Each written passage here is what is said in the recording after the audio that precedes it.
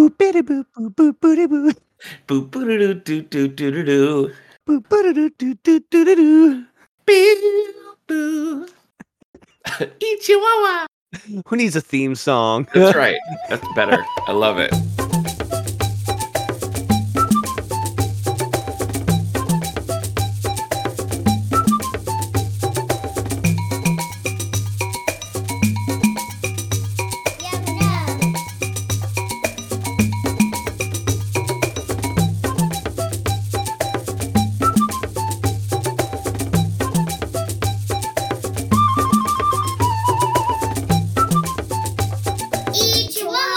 Welcome to This Endorian Life, a Star Wars podcast from the Radio Meanwhile Network. My name is Steve Rudd. I'm Nick Gunning, and we're following the Ewoks from Return of the Jedi to the Ewok TV movies, the 80s cartoon, and beyond. Today, we are discussing Season 2, Episode 11B, Bringing Up Norky. This episode originally aired on November 22nd, 1986. That's right. We Did boys. you notice in the cast and crew section that we have a new co-author at least? Yes. That's right. Today's episode is written by Bob Carew and Earl Kress. We'll talk about Earl Kress in a minute. Directed by Dale Scott. This was released on VHS as Ewoks 4, Wicket's Adventures as He Becomes a Warrior. Earl Kress is our featured cast member today because he is probably the most prolific TV writer that we've had involved in this whole shebang. Yeah. Of course, we had Linda Wolverton wrote a couple episodes, and she'd go on to write The Lion King and things like that. Paul Dini, of course, Batman the Animated Series and things like that. But Earl Kress, if you go and look up his IMDb page for what he's written, it's like every show from Ewoks to current. So Wow. Written things like Animaniacs, Transformers, DuckTales, Smurfs, Tiny Toons, Crypto the Superdog, some of the Tom and Jerry movies, Disney's The Fox and the Hound. It's all over the place. Oh, so, wow. Yeah, pretty prolific writer here, Earl Kress. I don't know why he has just a co-author credit on this. I don't know why they were like, "Hey, Earl, why don't you come help me crack the story of Norky?" I don't know. Yeah. All right, should we get into this synopsis? Let's do it. Synopsis. The uber detailed plot of Season 2, Episode 11B, Bringing Up Norky. Shadu agrees to babysit her friend's son, Norky. Knowing Norky, Wicket is dreading it, but Teebo doesn't think Norky is so bad. That is until Norky's parents leave. Norky begins to terrorize the kids by stealing all the cookies, then setting Baga loose into the Warrior Council meeting. Norky appears to redeem himself when he offers to spread his cloak over a puddle for Latara so she can cross over. He pulls it out from under her, and she falls directly into the muddy puddle. Norky gaslights the Ewoks, blaming the Ewoks for problems that he created. Satisfied with his behavior, Norky asks Shadu if he can stay longer, and she agrees, not knowing what he's done. Frustrated, the gang thinks of a plan to get rid of Norky and teach him a lesson. Sneaking into Logray's hut, the gang finds his globe of Endor, which happens to be smaller than they thought. Teebo eagerly uses magic to gigantify the globe, and it unfortunately begins to roll all around the hut, causing havoc until it finally comes to a crashing stop. Each Ewok suggests dreaded places to send Norky on the globe, but Nisa insists on a safe place, like the Vacant Valley, much to the surprise of the rest of the gang. They set up their trap, placing a glider and a treasure map nearby. They walk slowly away, baiting Norky by talking loudly about losing a map to untold treasure. It works, and Norky takes the map and glider and soars off to the Vacant Valley. Later, Logray calls to Teebo, asking if he's seen his map to the Vacant Valley. Nervous, Teebo asks why, and Logray tells him every 100 years the holes appear in the valley, and he would like to go and observe them. Teebo tells him he knows right where it is and runs off. The group quickly flies to the valley and can see the holes have already started. The group splits up to find Norky quicker. Teebo charms some vines into springs to help he and Wicket jump over the holes, while the girls soar overhead using gliders. They quickly find Norky and admit they tricked him and insist they all get out. Even though Norky drove them crazy, he's still their friend. Norky had no idea he had any of those and is moved by the compassion. Wicket, Teebo, and Norky suddenly get sucked into a hole, but Nisa and Latara save them, using their gliders. Back home, Norky is sorry for being such a lurdo. His parents finally return and are stunned to hear Shadu say that it was a great time taking care of Norky. Norky giggles awkwardly, but it turns into belly laughs when Wicket joins him. Roll credits. Ha ha ha! Should go back and see how many episodes end in just laughing. I know. Probably like 50% of them. They're all like, I feel like even by this point, that was kind of a stereotype. That's like Flintstones era, you know, like the Truly, whole group really laugh. did all like end Harvey like that. Birdman was making fun of that, you know, from like the classic. Buddy and a wood chipper. Such a great show, man. I love Harvey Birdman. Yeah. The whole plot really is kind of a throwback, though. I mean, this feels like something that would have happened in like an episode of Yogi Bear or something like that. It's like the irritating friend and everybody, he comes around in the end. I thought it was very like by the numbers, that story. Yep. 100%. This one felt done. This one felt done to death. Like, yep. Yeah. I know what they're going to do with them. But just everything else around it was just ridiculous. Like the globe. Like they honestly don't know nearby stuff that's like really not great. Yeah. Also, that they need to go find the globe. That did not look like a map of a moon, but whatever. I think it's weird how sometimes in the show the characters are very like anthropomorphic. You know, like his parents were. Like she had like pearl earrings on. It was very like a little couple. Yeah. I don't know. I thought that was kind of goofy. I don't hate Norky's design. I guess it's kind of an interesting, some sort of like dinosaur badger look. You know. Or like kangaroo, I guess, like some sort of like pouch marsupial. That makes more sense than whatever I said. Dinosaur thing. Let's go with that. With like a lion tail, though. You see, it had that like the tail, the short hair tail with the plume on the end, like a lion does. Like, yeah, he was very different. Yeah, but I mean, that's like everything on the planet, right? I mean, so far, we've seen weirder. That's true. As far as like a main character, like little leprechaun-looking dudes, and it's just like that doesn't really jive with a forest moon. Yeah. But Norky, I feel like, kind of does, especially when you get into like that kangaroo type look, and you're like, there are like arid deserts out there on Endor, so it's like kind of makes sense as far as like, well, kangaroos are in Australia. Uh-huh. Norky species is in like the desert part of Endor. Okay, that kind of makes sense. That has to be it. I thought it was kind of fun to see Tebow use magic successfully. He made the globe a little bigger than he wanted to, but later, like when he makes the shoes for them and stuff, like the springy, boingy shoes, like it works. And I was like, okay. Usually Tebow using magic is like a punchline, but this time it kind of worked. Yeah.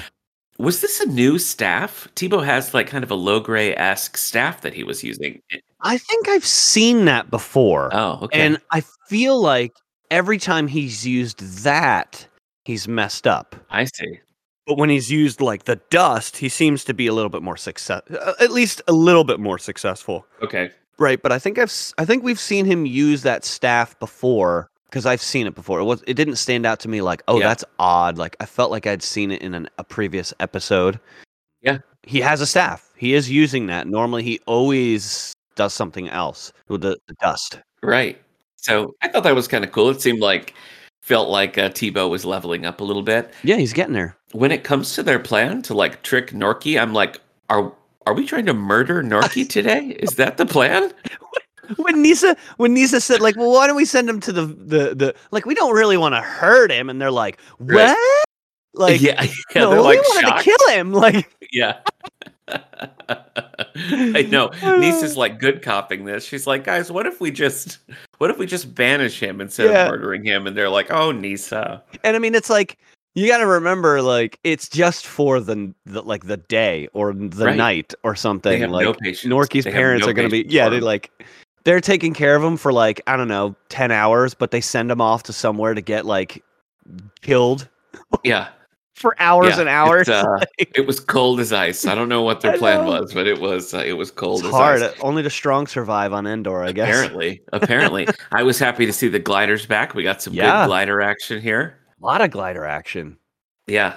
That's that's like your bread and butter. You live for the glider episodes. I do. I love it. I thought it was kind of cool how when they went to save Norky, they split up and Tebow and Wicket are on the ground and they've got like the springy shoes that Tebow makes, and then the girls are like, it's by land and by air. We just needed someone to come in by sea.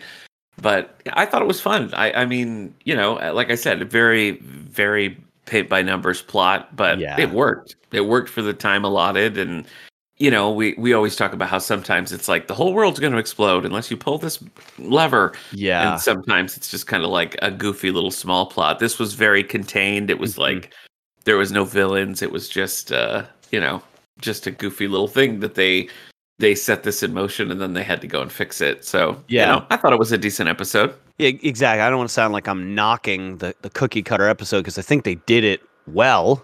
Yeah. It's been done 100 times and we recognize it, but I think I've seen it before where it just was not done well in other shows, where this one was just like, all right, you kind of don't like Norky. Like they were successful, right? Like he looks odd. His face can be cute looking and it can be like really malicious looking. So they did a good job on like emoting his character. That's true. He did successfully make like an annoying character. Yes, like he seems like that annoying friend. Oh, he does. I don't know. I don't know how they did it, but it's like, oh, he's coming. Oh man. Yeah. Like I remember that feeling from childhood, but yeah, I thought it looked pretty good, and I thought like him stealing the cookies in the beginning and like making Latara fall in the mud and stuff, like they set him up to be that annoying dude, and then they kind of brought it home with a little redemption, I guess, where it's like, all right, Norky, you old scallywag, we're buddies now. Yeah, I guess so. Yeah. What was your favorite part? What was your Ichiwawa moment? Ichiwawa moment? I think it was definitely the springy vines. That kind of caught me off guard when Tebow was like, hey, let's do that. I got a great idea. And of course, there's like a pile of vines in the middle of a desert, which I thought was kind of funny. But then I was like, oh, there you go. Like, when you said like it was nice to see Tebow do some successful magic. That's exactly what I thought. I was just like, oh, he actually did what he meant to do this time, Yeah. And so that was fun. And it worked, right? They worked really well. Yeah. What about yourself? No, that's actually mine too. That's what I wrote down, because it happened, and I was like, "Oh, that's cool." But I was waiting for the hammer to drop. I was waiting for it to fail, right? Yeah, I was doing like the same thing. and they go into it, and then they collapse or they get hooked on something, and it's like Tebow, but no, he actually just like did it. Yeah. So no, I thought that was good. Yeah. What about your Kavark moment? What moment were you like, Yeah, I mean, it breaks my heart to do it, but it actually was glider related. Oh yeah. When the fellas are down falling in the hole and Nisa and Latara come in the gliders to get them, they glide over to the hole and then just stop.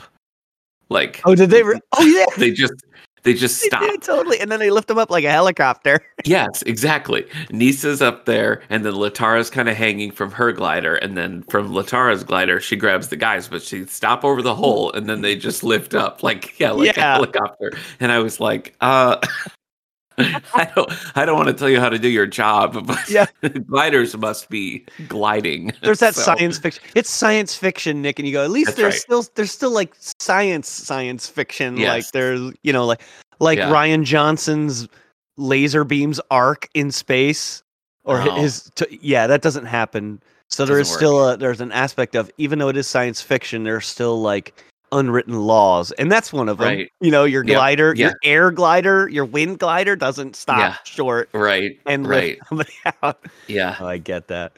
Yeah, and so they didn't even address it. It was just like, this just works. Yeah, mine was the whole scene with the globe. I thought it felt very much like didn't need that. They could have just been like, where should we take them? I hate the forever maze, and somebody could have been like, well, we don't want them gone forever, we just want them gone this afternoon, and then they think of like some other place they could have sent them, right? Yeah, but they had to like, I've got an idea, and then they go to this globe and they're like, oh, it's smaller than I thought, and it's just like, wait, what are we looking at? Like, I was just like, am I supposed to know what this is?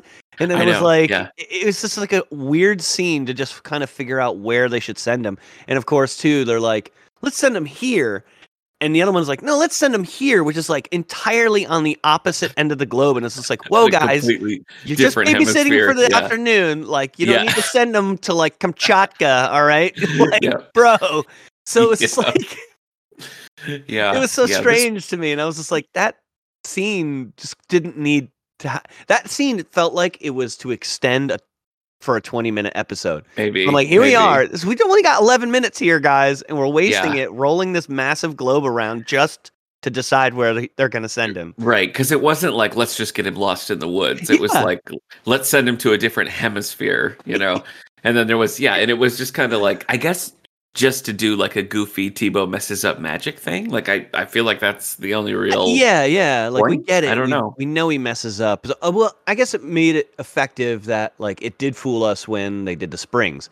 You and I both kind of expected, all right, it's going to fail because, well, 3 minutes, 5 minutes earlier, it failed.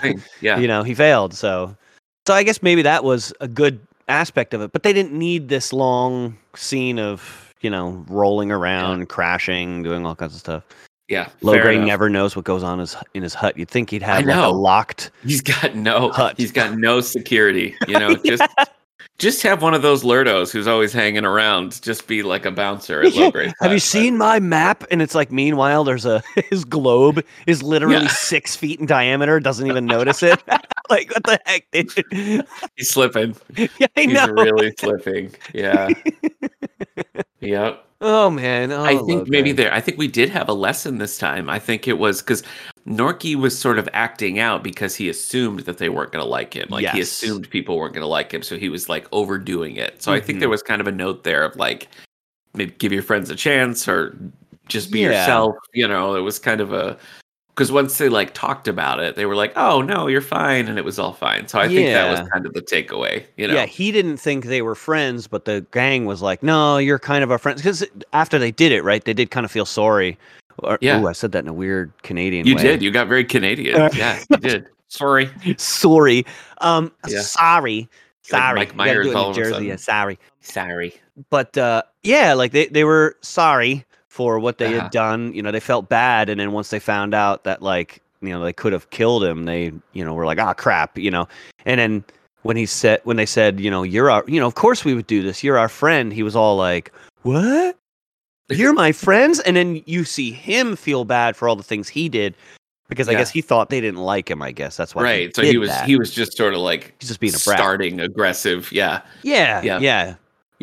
Shadu gets all the credit for babysitting, and I gotta say she's terrible at it because they sent him to a very dangerous part of the planet or the moon. Sure, I'll watch him, and then doesn't watch it at all. Yeah, Then she's just like watching Price is Right while smoking a cigarette, and they banished him to the other end of the world.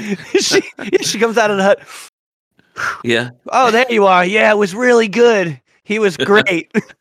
Meanwhile, like the forest is on fire in the background. Children is such a joy. What a gift. Shadu.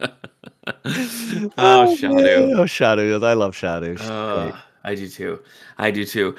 We're coming up on a special episode for May the 4th. We're going to be doing another book club crossover with the How's Things podcast from the David A. Howe Public Library. We're going to be reading The Princess and the Scoundrel. Who was the author on that? Beth Revis.